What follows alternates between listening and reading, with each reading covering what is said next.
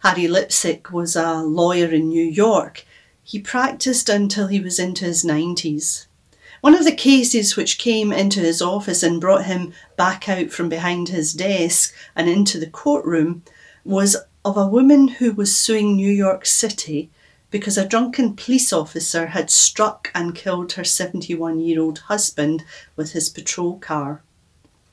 She argued that the city had deprived her of her husband's future potential earnings. The city argued, perhaps understandably, that at the age of 71 he didn't have much future earning potential.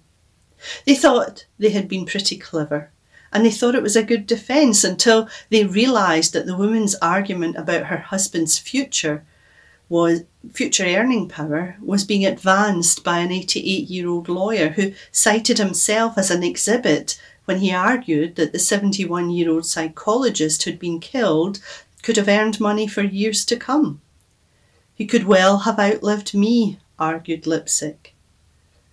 The city settled and paid out $1.25 million. But this wasn't a one-off. Lipsick represented clients who had been widowed, orphaned, crippled, or maimed through someone else's negligence.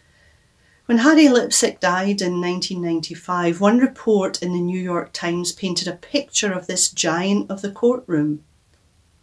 On one side of the courtroom, in the typical Lipsick case, the jury would see a group of high-powered lawyers jumbled several deep behind the defendant's table. They were representing one or more large insurance companies.